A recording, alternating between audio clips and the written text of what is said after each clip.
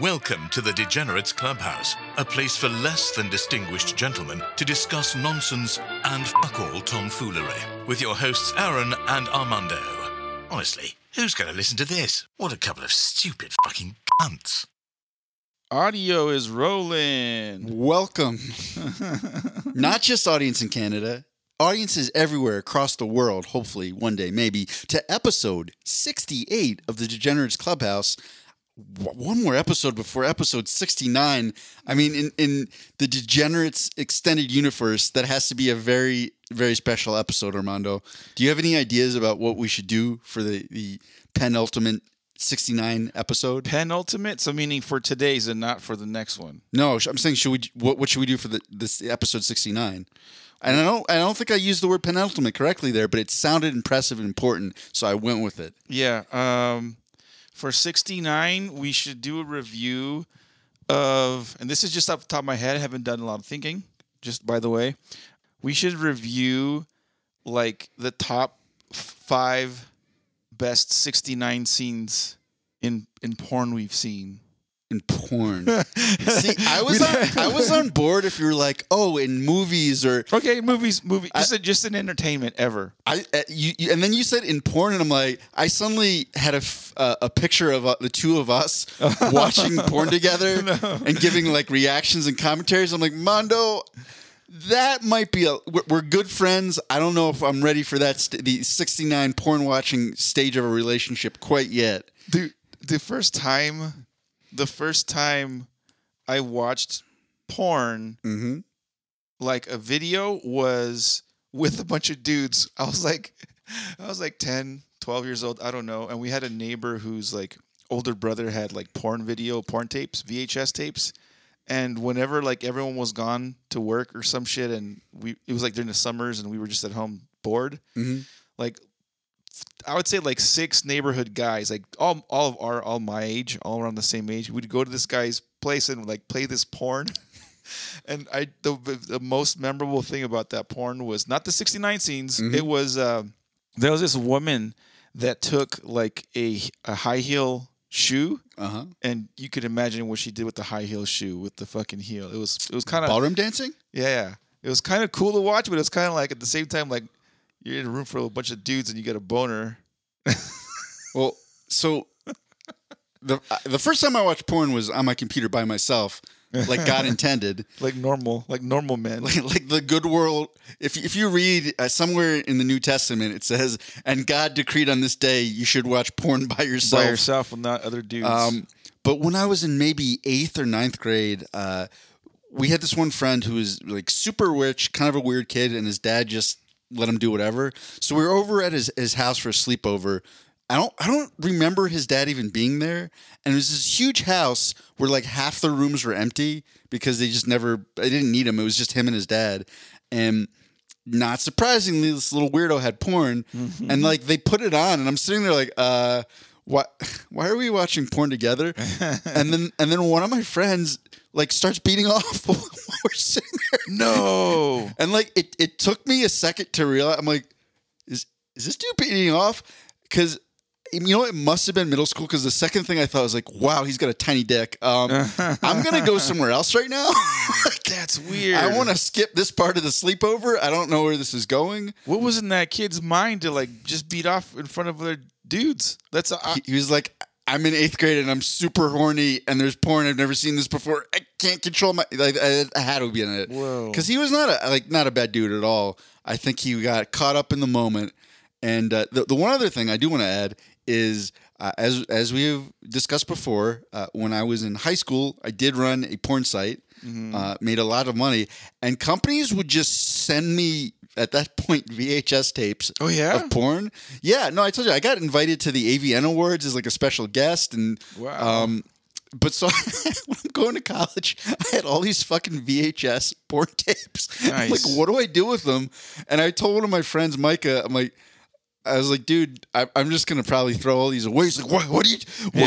You can't throw away a whole bunch of porn tapes. He's like, give them to me. Yeah. I will take them. I will be the keeper of the porn videos. So before I go to college, I drive over to Micah's house, and I just had this big black garbage bag filled with porn VHS tapes, and I wrote a label on it that said "Bago Porn," and Nice. that was the happiest I ever saw. Nice. Yeah, I was gifted a bag of porn once. I felt kind of weird by taking a bag of porn, and then I made use of them, like, for a couple months, and then I just dumped them out. I was like, I don't know what to do with all this. It's a lot of 70s porn and Harry Bush and Sure. So I think certainly in those specific instances, I think we both lived up to the title of degenerate. But there have also been some grander degenerates through the course of history. And today in Degenerates History, we're going to learn about some of the first dildos. The article title is Cleopatra's Bee-Powdered Gourd. Powered gourd. What did I say? Powdered? Powdered. Is Cleopatra's bee-powered gourd the first vibrator? So let's see what this article says. Human minds are inarguably exceptional. As a result, humans have invented it all, from the invention of the light bulb, automobiles, vehicles, you name it. Have you ever wondered who invented the first vibrator? I hadn't until now, and I'm intrigued, sir. Continue. Number 1. Think of all the inventions you know that are credited to ancient Egypt. You probably would name these: pyramids, mummification, hieroglyphs, list goes on, but you probably wouldn't think of a woman's vibrator. The story of the first vibrator dates back to Cleopatra's era. The Egyptian queen who lived from 69 BC to 30 BC was well known for her sexual appeal. She was a dirty girl. She was a dirty slut. Who played her? There was like a really early movie about Cleopatra and Mark Antony, and I remember she was played by like a hot but very, very white chick, and I'm like, that is not right. I can't think of it. Who was it? I can't remember off the top of my head. Not important. The important part is that she was a downright freak. Continue. The Cleopatra's bee vibrator story became popular after the release of the Encyclopedia of Unusual Sex Practices by Brenda Love in 1992. Imagine Queen Cleopatra. This is part of an excerpt from the book. So imagine Queen Cleopatra going on about her own business in the nature that surrounds her great place. She spots a palace. Why can't I read? She spots a beehive, and for some reason she gets fascinated by the vibrations the bees make inside the hive. She orders one of her best engineers to make her a small box gourd in a way that lets bees inside shake the walls to generate vibration. This device would also prevent the bees from escaping. The chances are such an incident would only end in pain. There's some question about whether this story is valid or not. Regardless, I don't care. Like, you know how sometimes things get changed in comic books where like, oh no, this is canon now? For me, this is canon in history. Cleopatra was like, I'm going to have some bees fly into a gourd, and I'm using that thing as a vibrator. That happened in history. You cannot convince me otherwise now. Cleopatra is said to have had a small box that could be filled with bees and placed against her genitals for stimulation similar to that of vibrators. The lack of tangible evidence of this invention led it to being classified as an urban legend. It was and still is repeated by many history fanatics through print and other media. Blah, blah, blah, blah, blah, blah, vibrators. Is this all one article? Oh, okay, I'm going to keep going. Yeah, it's almost over. Sure. Section 2, the prehistoric phallic sex toy. Now, if you look into just a picture, Aaron, that looks like a dick. It sure does. It looks like a dick that got broken in half because it's two pieces. You know, there's definitely like a shaft, like it broke in half somewhere in the middle of the shaft, and then the top of it looks like a dickhead. Except the one part, it says, the caption says carved phallus made out of chalk. Ooh. Yeah, I mean, I think that's better than stone, but I cannot imagine that would be too comfortable. Like, there's got to be some chafing issues if you're using a chalk dildo. No, think of it as like you know how like runners use baby powder? That's to add friction. Oh, you said baby powder. Baby powder. That's to keep sweat off, but... So there you go. But like when gymnasts like chalk their hands up, that's what I thought. That's to add friction. Like chalk makes it harder for things to glide. Okay, but check it out. You know, you add woman's vagina juice to the equation with the chalk. Maybe it's not as rough down there. I think what you're saying is we're going to have to do a practical demonstration. We're going to go to like a children's arts and crafts shop. We got to get some chalk, Carve it into. We're going to have to figure out how to simulate. Oh, you know what? We just some KY jelly, some children's chalk, and we're going to have to do some practical experiments. Oh, I thought you were thinking of like taking it to a chick and be like, "Excuse me, miss, would you mind using this and tell me about it? Can we record you and your reaction to this sensation in your vagina and tell us how it feels?" In episode 69 of the Degenerates Clubhouse, we delve into new and exciting ways to get slapped in the face. Can you please stick this thing of chalk up your puss and tell us what it feels like? Jesus, no, I was going through a more scientific method. So the article, going back to the article. Oh, by the way, what's up, Greg Davison? I know I responded to you on our stream chat, YouTube stream chat. My mom says hi as well. Hi, Mom. Going back to the story, according to some historians, phallic objects like the one... Oh, by Mom, we're talking about penises. According to some historians, phallic objects like the one in the picture above were used for sexual pleasure in the prehistoric age. Many of these objects were found in German caves by archaeologists. You know what? It would be the Germans, wouldn't it? 9. The first phallic sex toys date back to nearly 28,000 years BC, which means they were used in the Neolithic era. Wow. Anti-hysteria massage vibrators. Many women were getting diagnosed with aggression, mental illness, and unexplained fainting during the Victorian era. This syndrome-like condition was labeled hysteria. The cure was to give massages to the women who came with such conditions. See, this was all a huge scam by some pervs because I think a lot of that was actually correctly attributed to the fact that in the Victorian era, they had to wear these super tight corsets, right? Like they wanted to squeeze their bellies so they looked skinny and that they had these hourglass waists. Yeah. But they couldn't freaking breathe. Yeah. So it's like, yeah. If you can't breathe because you've got a corset crushing your insides, you're going to faint. Aaron blames it on corsets. I blame it just on straight PMS and being a woman. Wow. Yeah, so anyway. You would have fit in perfectly with the misogyny of the Victorian area, apparently. Let me massage your vagina. Doctors got tired of manually performing these massages since their number of women with hysteria kept rising. Thus, in 1883, an English physician, Joseph Mortimer Granville, invented the first electric vibrator. Popular opinion was that these vibrators were used to give healing orgasms to women with hysteria. I love science when we just didn't understand science at all. Yeah. Leeches, and they're like, you know what? Yeah. They just need to get their jollies off. We're inventing a medicinal vibrator. Let's go, Victorians. So that it makes it so you won't have hysteria. Stop being a bitch with aggression, mental illness, and all this other stuff. Some historians argue the validity of this legend because no Victorian doctors precisely recorded the use of vibrators to stimulate female private parts for orgasms. Yet Hallie Lieberman, an author and historian, admits that Granville knew that his vibrator could fulfill sexual stimulation purposes. 1. Also a doctor of the Victoria era, Clelia Mosher talked to women about their experiences and confirmed that some used the newly invented vibrators for their pleasure. God damn it, we have more scientific experiments to conduct. Excuse me, ma'am, we're conducting a clinical trial. We're going to need very accurate data reports from you, possibly videos about whether use of a vibrator helps cure depression. This is for science, to be clear. Yeah, dude. Final thoughts. A popular legend tells us that Queen Cleopatra was the first person to invent the vibrator. History. That is canon in history. You can't convince me otherwise. According to the historical facts, the 83 Granville invention wins the debate of what was the first vibrator.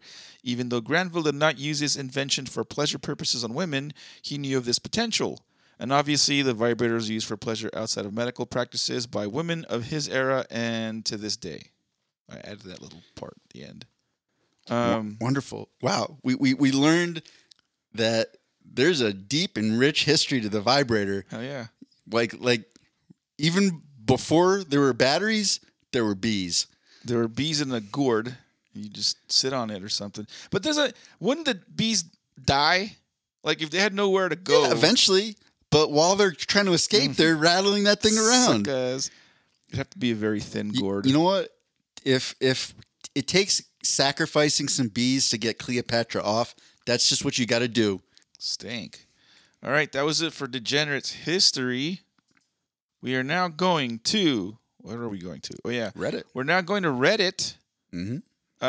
Reddit question number 1. Which should we do first? They're both... Okay, we'll do this one. What's the worst you've ever been cock-blocked or beaver damned? And by the way, Aaron and Reddit taught me that beaver damned is the equivalent for women. I'd never heard that term before. I hadn't heard it either. And when I saw it, I'm like, oh my God, that's perfect. So what's the worst you've ever been cock-blocked, sir? That would have been on my 21st birthday. Ooh. I got a not so fun birthday gift. Oh no. And so if I recall, I think my 21st birthday was on a Saturday.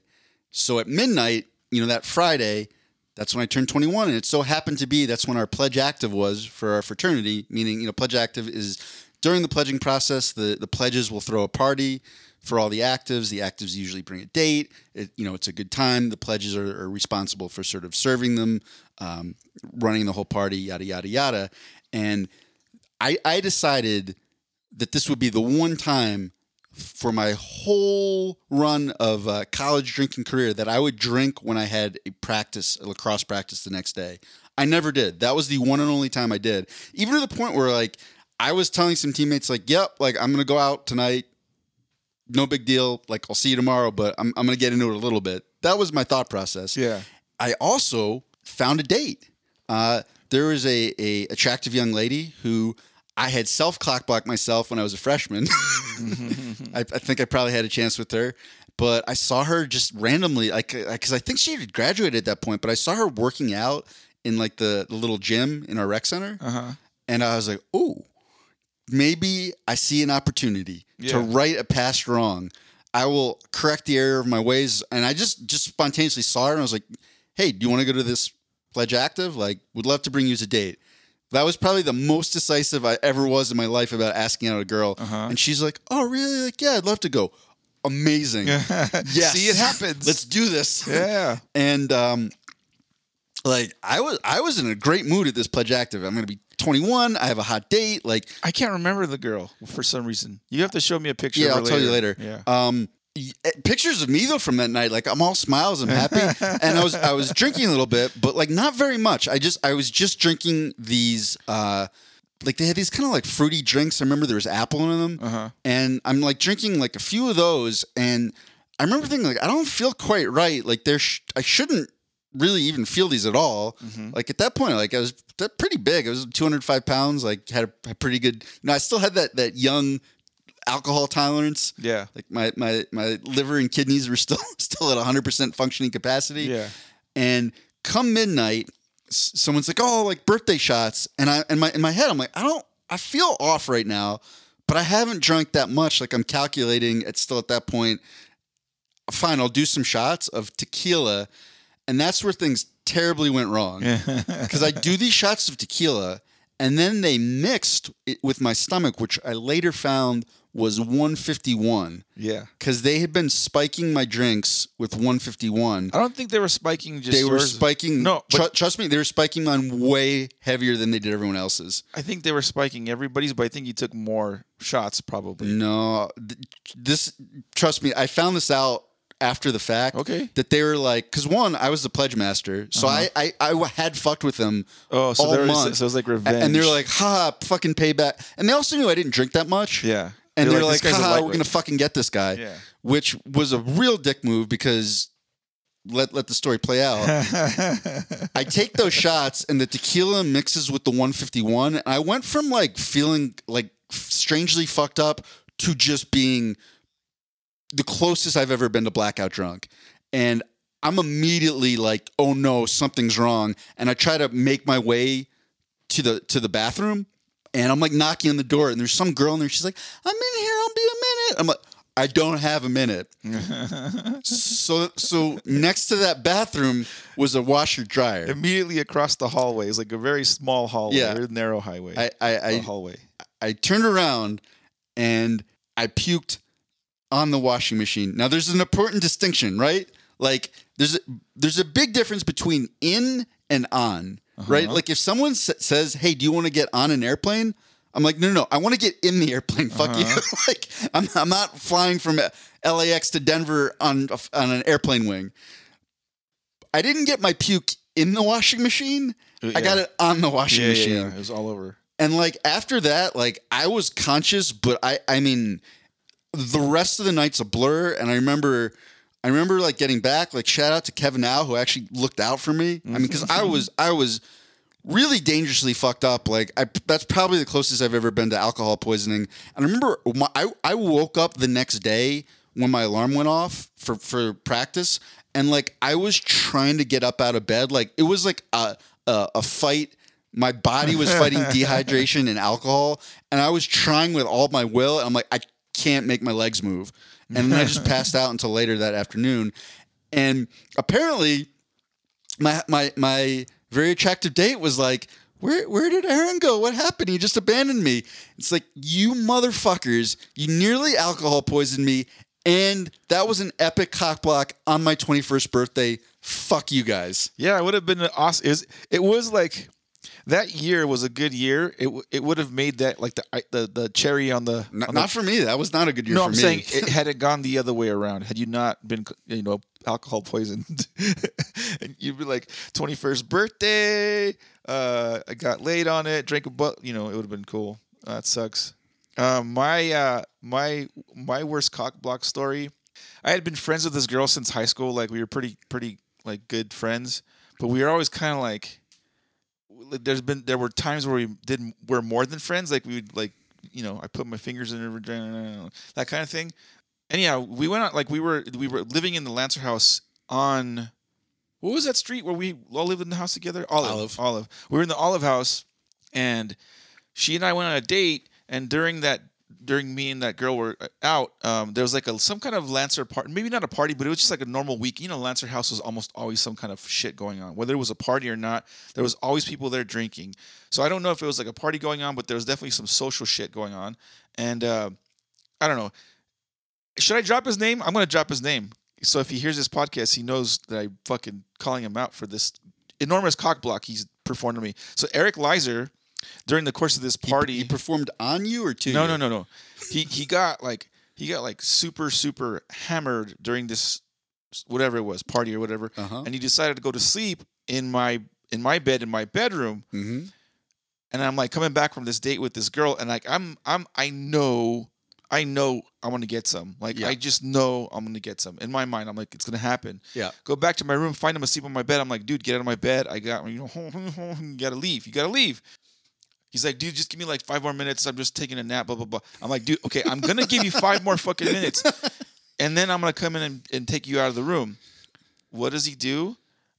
He locks himself in my room. Oh, my God. So now I can't even get into my room to like, I'm not going to, she was a friend of mine. I'm not going to, our first time boning, I'm not going to bone her in the hallway or it's like, it's disrespectful shit like that.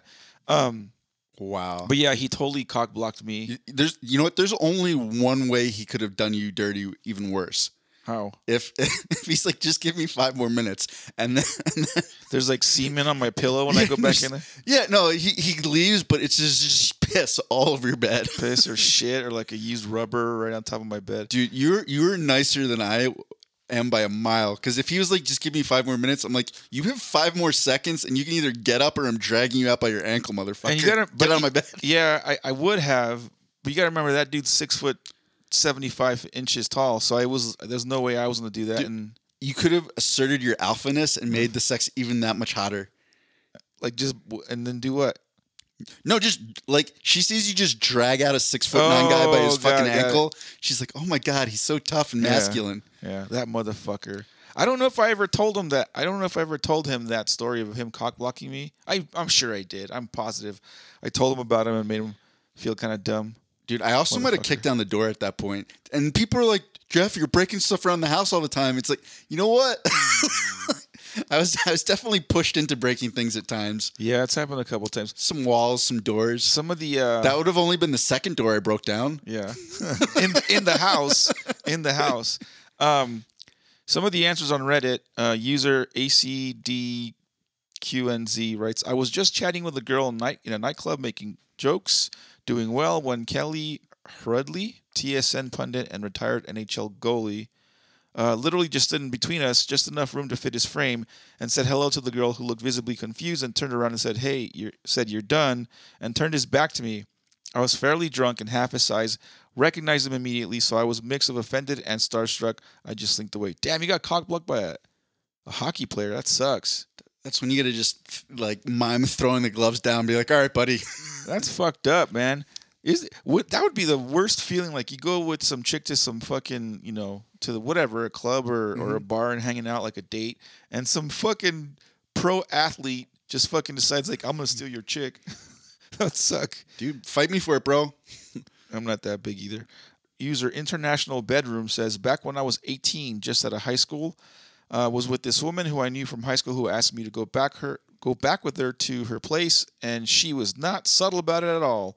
Friend of mine overheard this and stole her wallet. As if he didn't score, no one scored. Spent 2 hours looking for the wallet until she rang her sister to take her home. After, he hands me the wallet and winks, saying, better luck next time. Looking back, probably one of the biggest turning points of my life, as it showed me what kind of person he was. That's not a cock block. That's just you don't want him as your friend. Mm-hmm. That's fucked up. Like taking a wallet and like just like, leaving you out to dry for 2 hours. That's dick. Let's do one more. Uno más. Yeah, they're all these are long. Everyone has a story, just like you and I had a story. Last one. User Gabber Double Z writes, me as an 18-year-old near as dammit virgin playing Dungeons and Dragons with my group of friends aged 18 to 23. Okay. I started to get on really well with this 23-year-old single neighbor who was part of the gaming group. After a few gaming sessions, she got cold on me, and the insecure me just passed it off as another rejection.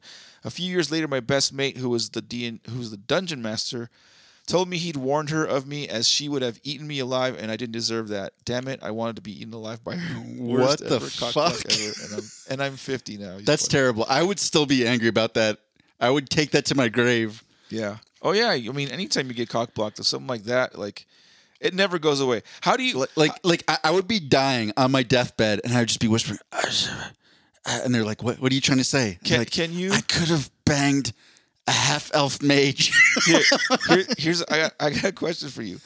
How can one who cock blocked you, like, make it right? Like, how can they ever make it right? How can they reconcile something? Yeah, law of equivalent exchange, Mondo. That's how alchemy works, and that is how cockblocking works. If they cockblock you, they need to get you a equally hot girl and facilitate that via wingmanship. Hotter or something. Yeah, it's got to be like a barter, like not a barter, but it's got to be like a good deal. Like I lost in this deal in business or whatever. You got to make it right. You fuck. Hint, Lizer. Via being a wingman, you got to make up for the cockblocking by exceptional wingmanship. He and I've gone to like restaurants and stuff like that and like hung out and stuff, and he has charm for sure, but anyway, I'm not gonna throw him more under the bus. This became like a talking shit about. I'm not gonna believe me, there's plenty of things I would like to say, but I'm gonna keep those to myself. Yeah. Reddit question number 2.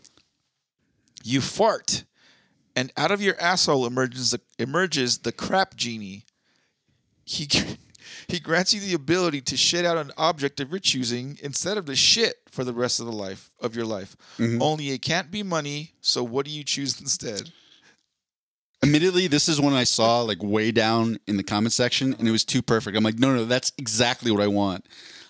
So you know the little strips of paper that come in fortune cookies? Uh-huh. What I want to be able to do is say, I forget how they phrase it, but they're like, dear butthole, and then ask it a question. Uh-huh. And then the next day you poop out a little slip that has an answer to the question. Like a dear, what's that, Dear Abby or whatever, like the... Yeah. So basically you can like predict the future. You can answer mysterious questions, whatever you want, via little fortune cookie slips into your butthole. Dang. I'd be rich. That's a good one. You could just be like, who's gonna win, Cyril Gahn or Francis Ngannou? And then it tells you, and you're like, okay, bet in the house. So you'd have to ask it like on because the fights are Saturday. Yeah. I'm thinking of logistics for some reason. Fights are on a Saturday. Yeah, you just ask it the week, sometime the week before. Yeah, okay, because it takes the next day of shit for for you get to the answer. Maybe a little bit quicker if you use a suppository. Yeah, that's a good answer. That's a very good answer. My answer would be, and it's kind of gross sounding, but hear me out. If I can shit like good food out of my butt, I would never have to like cook. I would just be like, You're just self-recycling. yeah, like I don't know. The other day I had a really good elk soup with a gyro, right? Elk sausage soup with a gyro, and if I ate that and I shat out like a different dish, but it was like it tasted good, smelled good, and it was. Can you control what dish you're shitting out, or does it just come out randomly? You can't help it. No, it's like a mystery. It's like a mystery dish. It's like but it's always like. But just imagine, it's always like if it was like top shelf, like 5-star Michelin, like. And it still has all. Here's the thing: is it going to be something that like could easily come out? Because it has to still come out of your butt. So if you're shitting out like chicken bones and stuff, you're going to have a rough time plating that meal. Good. You're right. What if it just came out? What if it just came out like? Wait, I just had an image of you with like a chef's hat and everything, just like squatting over a plate, being like, "Yep, there's the side. Dinner. Yep. Oh, it's the main course. Oh. Hell yeah, dude! I would open up a restaurant and it'd just be called Armando's Poo. It'd just be the most gourmet food ever. But yeah, outside of the actual logistics of that, maybe it came out like as a goo, and then it little by little it hard. Oh, I know. It comes out like sea monkeys. Like you have to add water to it. Like it comes out in like pellets or something. And you hydrate it with your piss. Sure, you hydrate it with water, fluid. Yeah, you can use pee. So you poo little pellets, and then you flour it with pee, and then it grows into like the dish, like KFC or something. I don't know, but always good food. Like always. This sounds appetizing and also completely disgusting at the same time. I don't know if I could get over the mental block of I'm eating Armando poo. If you're hungry and you smell it and it smells like the best food and it's going to taste amazing, like it's going to be like, I wanted it. Like the whole time I would be scared that this is some sort of trick by the genie where like that's how I'm perceiving it in my mind, but I'm actually just eating poop. He's just eating your regular shit. So that was my answer. Reddit users' answers. User Donkey's Cap writes, Alexa, what's the softest rare metal? Yeah, a lot of people were talking about like gold and diamonds. Like, I think you people are missing the fact that it has to come out of your butthole. Like, there's some logistical issues with the things you guys are requesting, but user whatever is free. His answer is printer ink. 4 poops a day, black in the morning, magenta at lunch, cyan at dinner, yellow before bed, and there you go. You got your printer ink. Yeah, so let's see one more I'm going to read. User JCantBox writes, I'm thinking pearls, small, valuable, I'm assuming non-toxic. Ooh, I like this one. I have to read it. User handyman_dad writes, for shits and giggles, laughing gas. That's actually brilliant phrasing. Yeah. Shits and giggles, laughing gas. And it's coming out of your butt. That guy's intelligent. If I was a Reddit user, I would upvote that answer. That one got my. I mean, guys already kind of laugh when other guys fart. I laugh when anybody farts. That's just gonna take it to the next level. I laugh when anybody farts. It doesn't have to be another guy. It could be a girl. I don't give a shit. That was it for the world of Reddit. We are now going to move on to the world of new on Netflix. Aaron, what show are we going to be talking about? This week we're reviewing Wolf Like Me, a romantic comedy /drama /fantasy show on the Peacock Network. Now you're probably like, cool, but what the F is the Peacock Network? Is it like Animal Planet? Is Wolf Like Me about 2 wolves falling in love? Or maybe Peacock is a new Pornhub competitor and Wolf Like Me is about 2 furries who love water sports? I made myself laugh with that one. Nope.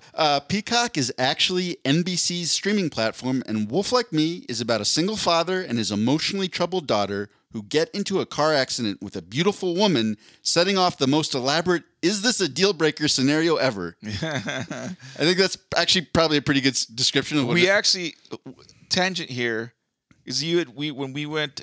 I forget when we talked about it, and I asked Aaron. Actually, we need you to finish the the summary for us to get into the when I asked you and what our answers were. Anyway, go on. Keep reading. Perfect interruption. Yeah. No. Josh Gad plays Gary, a socially awkward but well-meaning father. Gad is best known as the voice of Olaf from Frozen, and it was nice to see him in a more serious, grounded role. And it's also 1,000% believable that he would have to make major concessions to land a girlfriend as hot as Isla Fisher. Fisher plays Mary, a captivating but manic woman with a mysterious chronic health condition. I think this casting was especially inspired. As you may know, Isla Fisher is married to Sacha Baron Cohen, who is famous for mockumentaries like Borat and Bruno. Did you ever see Bruno? I saw all of his shit. I even saw some of his Ollie G stuff from back in the day. So ostensibly, Fisher watched her future husband in the guise of a flamboyantly gay Austrian man go on a talk show with a black baby named OJ, who he bought in Africa for an iPod. Yep. And Isla Fisher was like, yeah, that's my man. I like his humor. To me, though, the only weird part of her casting in Wolf Like Me is that the show was set in Adelaide, Australia.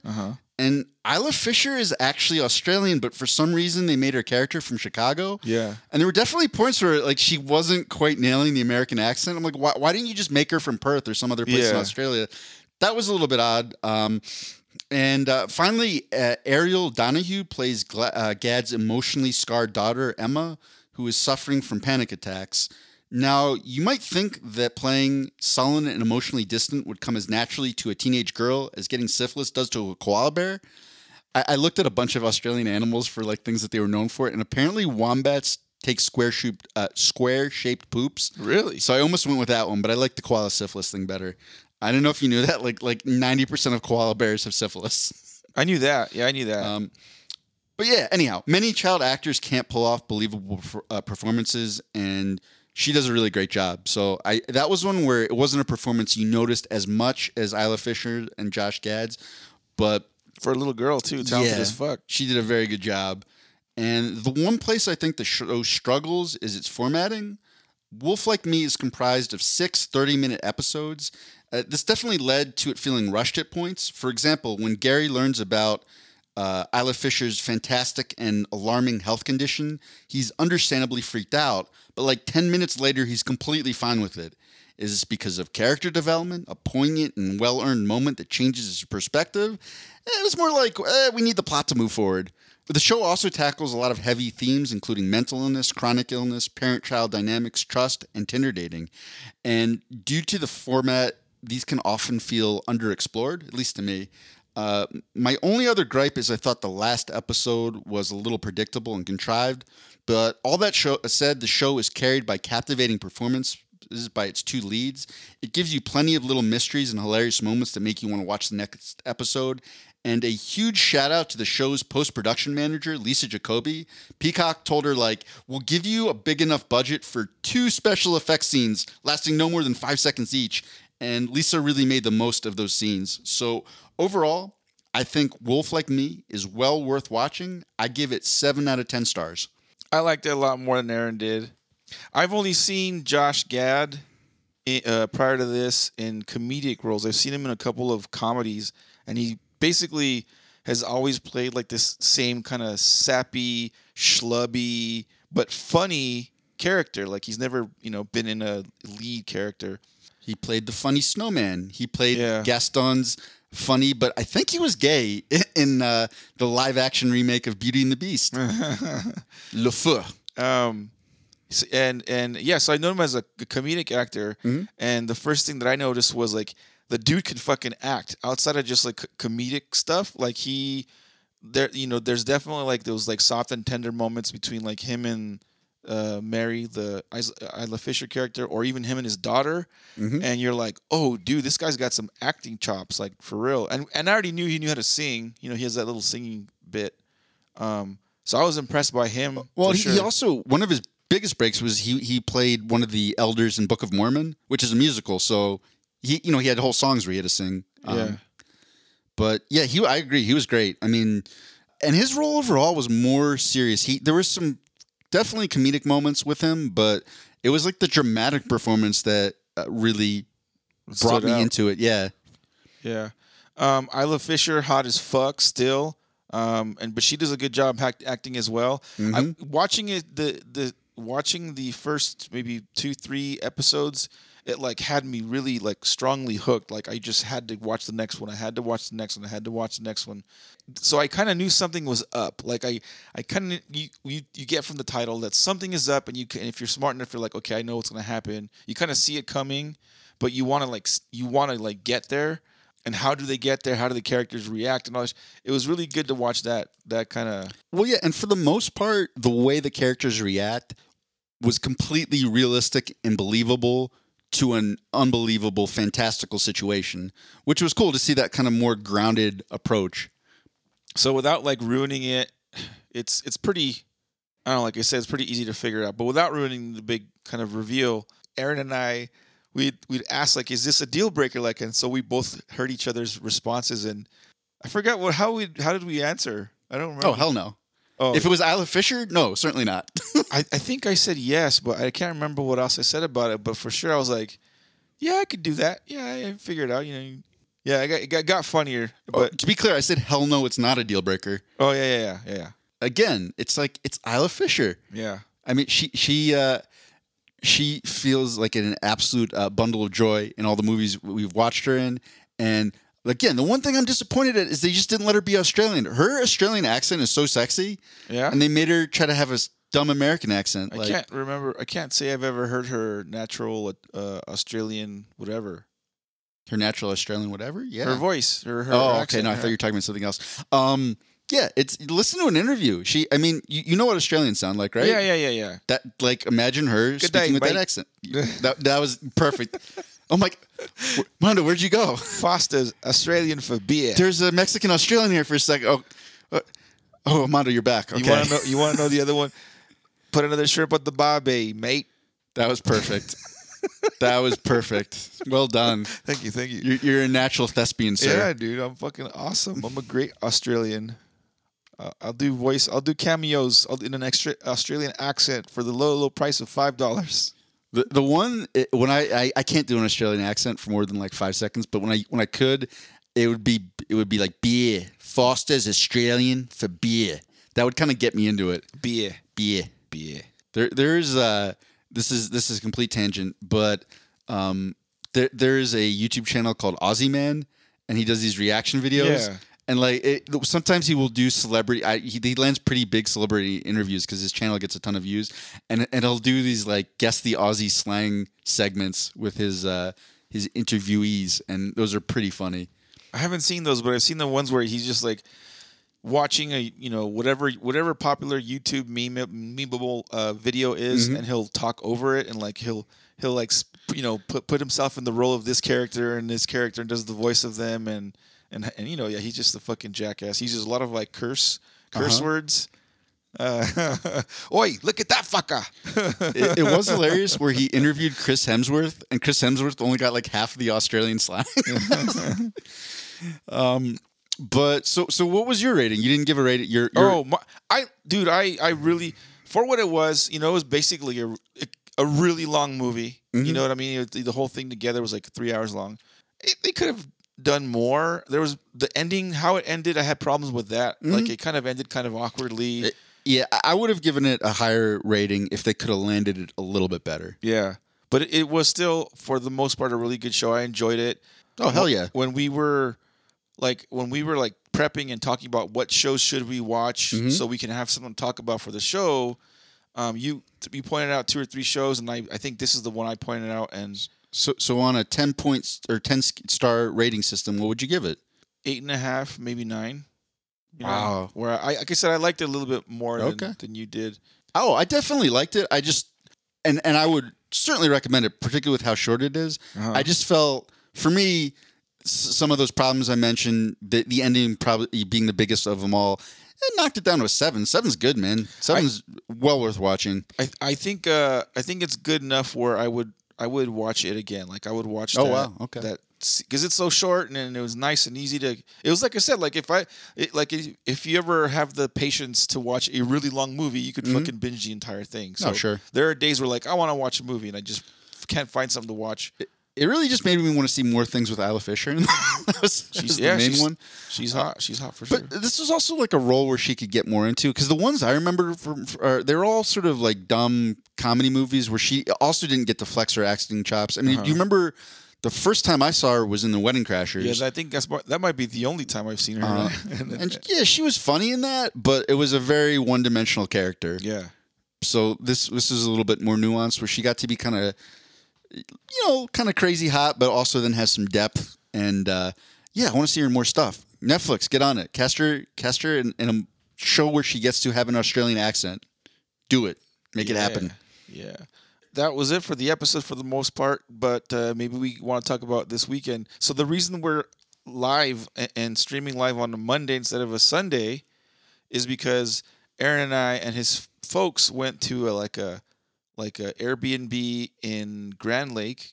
I was supposed to have, gotten there like in 2.5 hours, but Aaron and I got traffic, so it took us closer to 4 hours to get out there. On Friday night and on Saturday, we went on a nice fucking hike in the snow, fucking ate shit. We have some things that I don't know if Aaron's gonna post these things we did. Oh wait, hold on. I'm definitely gonna post it. Let me just describe the one, because we went on a hike through the snow, which was crazy because I've never walked on snow like this. It was firm enough where sometimes you could actually walk on the top of the snow, like Legolas in Lord of the Rings. But like every fifth step, one of your feet would just sink completely through it. Yeah. So it was a little bit of a crapshoot. But we're walking through the snow on this hike, and I was joking about I should walk out into the snow and using my footsteps trace a giant dick in the snow. Mm-hmm. And then Mondo's like, "Oh, I'm actually doing this." So he starts walking out, and then of course my dog was with us, and I didn't have him on a leash. So he starts running over to where Armando is, and we're like, "Oh no, he's gonna ruin the whole dick drawing." Yeah. Except that it worked out where Finn runs to Armando when he's right at the tip of the penis. Yeah. So his little trail of footprints meet up with Armando's bigger one, and then Finn walks right back in the path of the dick that Armando's drawn. So at the end, it just looks like a dick pissing. Yeah, it looks like a dick peeing. Thanks, Finn's fucking footprints. Finn contributing to higher art. It was amazing. It was a collaborative effort. I tried to do a much bigger dick, but I got so fucking tired, because you're trying to I try to keep my legs close enough together so it would make a solid line. I was doing dick art. Come on, give me some credit. And about halfway through the dick head, I was like, "Oh no, I'm tired. I'm coming back, and fuck, the dick head is gonna be smaller. I don't care. The dick is gonna be smaller than I want it to." And then Finn comes and makes the little pee-pee mark, so it looked kind of cool. The dick Armando drew was a little bit misshapen. But that guy's gonna have maybe some self-esteem issues.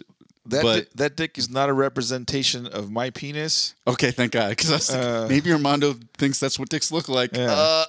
It's not drawn to scale. Jesus Christ! If it was drawn to scale, that would be a real problem. I don't know how you'd get in and out of a door. Oh no! It was probably as tall as me. If you can imagine me drawing a giant dick in the snow as tall as me, and then later in the hike, as we're walking, I go, "Ooh, good! I got an idea." And so what I did was I took a jump, and midair I flipped so that where I would land on my back, and then I proceeded to do a snow angel, and then my bright idea was to add a dick to the snow angel, but the thing was it didn't work because the snow was too soft and it didn't allow me to reshape the dick but I had a good idea. It just didn't work. So basically what we're trying to tell you was we hiked through this pristine valley where there was freshly fallen snow. There were these aspen trees growing out. It was beautiful. For sure. It was picturesque. Very. And what went through our minds is we should draw dicks. How do we defile this beautiful nature? I mean, Finn was making yellow snow here and there, and he was eating other animals' yellow snow, fucking gross ass dog. But yeah, it was fun. It was very scenic. I want to go back up there on Sunday, and I went had lunch before we came back. And the restaurants there are pretty cool. A lot of cool little bars. There actually are some breweries there, like brew pubs. And then on the way out, I forget the name of the city, but on the way out there was a distillery and a couple breweries. So that might be something worth checking out, like on the way in or something, or maybe like do a 3-day weekend and then one of those days escaping out to the brewery and to the distillery and hang out there for a little bit. We were trying to do some ice fishing. That didn't work out because there were no guided tours. People were ice fishing, but all those people that were doing it absolutely knew what they were doing. And there was no way in hell I was going to be like, let me figure this out and then fucking drill a hole through the ice and, fucking fall in there or something, get lost. Help me! Help! I'm drowning. So we didn't do that. But it was fun. I'm gonna go back. I think I'm gonna go back and then just get a giant Airbnb and see if your parents and you want to tag along. You know what I mean? Just get like a big 4-bedroom something. Sounds good. Like in May, and then the water will be fishable and swimmable and just all that other recreational shit that happens in a big summer lake. I mean, it's gonna be a lot harder to draw dicks, but we'll figure it out. Yeah. We'll find a way. There is a will, there is a way. Like remember in Jurassic Park, they're like, nature will find a way. We will find a way to draw dicks. We will find. How can you draw a dick in the summer? Like, what would you? I mean, we gotta find some rocks, like maybe some sticks, some branches. There's a way, man. Oh, I got an idea. You and your folks were talking about reflecting like solar energy and all that stuff with the we're going technological in our dick drawing. Okay, with the black ping pong balls. We gotta find those black ping pong balls and like somehow make them form the shape of a dick in the middle of the water. And if they tell us, hey, what are you doing? Like, we're doing this for science. We're trying to reflect the sun's energy. We've got a lot of scientific endeavors. We have to find out if a chalk dildo would work. We have to find out if a vibrator can help cure depression, and we have to figure out this. I think the first one was a mechanical issue. The second one was a psychological experiment, and now we have to do an engineering experiment with sun reflective dick ping pong balls. Yeah. We'll make it happen. Yeah, we'll do it. And just I posted that video on our Instagram page, Degenerates Clubhouse. Yeah, so check out our Instagram page so you can see the videos of us being idiots in the middle of the snow. It really was beautiful. I want to go back up there for sure. I don't have anything else to add to this episode. Do you, sir? No, I don't. Tune in next week for the exciting episode 69. Send us an email or a message or some fucking shit letting us know you're alive, number one, that you're listening to our podcast. And number 3, if you have any suggestions on what we should do like as a special for episode 69, like some segment you like or whatever, and send us a message. It'd be cool. That's another one. We could do Degenerates history about sexual positions. It's got to exist somewhere. Yeah, Kama Sutra. Kama Sutra is a book of sexual positions. We hope you guys enjoyed the episode. Thanks, Greg and Mom and Aaron for chatting on our YouTube chat. Twitch coming soon as well. We hope you guys enjoyed the episode. Thanks for listening to us. We love you guys. Bye-bye. Hey everyone, Mondo here. I just want to take the time to say on behalf of myself and Aaron that we appreciate everyone who's taken the time to listen to our podcast. We know there's hundreds of thousands of podcasts to choose from, but you took some time out of your day to listen to us ramble on. Please share our podcast, like and subscribe, follow us on all our social media platforms and all that jazz. Whether you love us, hate us, agree with our opinions or disagree, we still love you.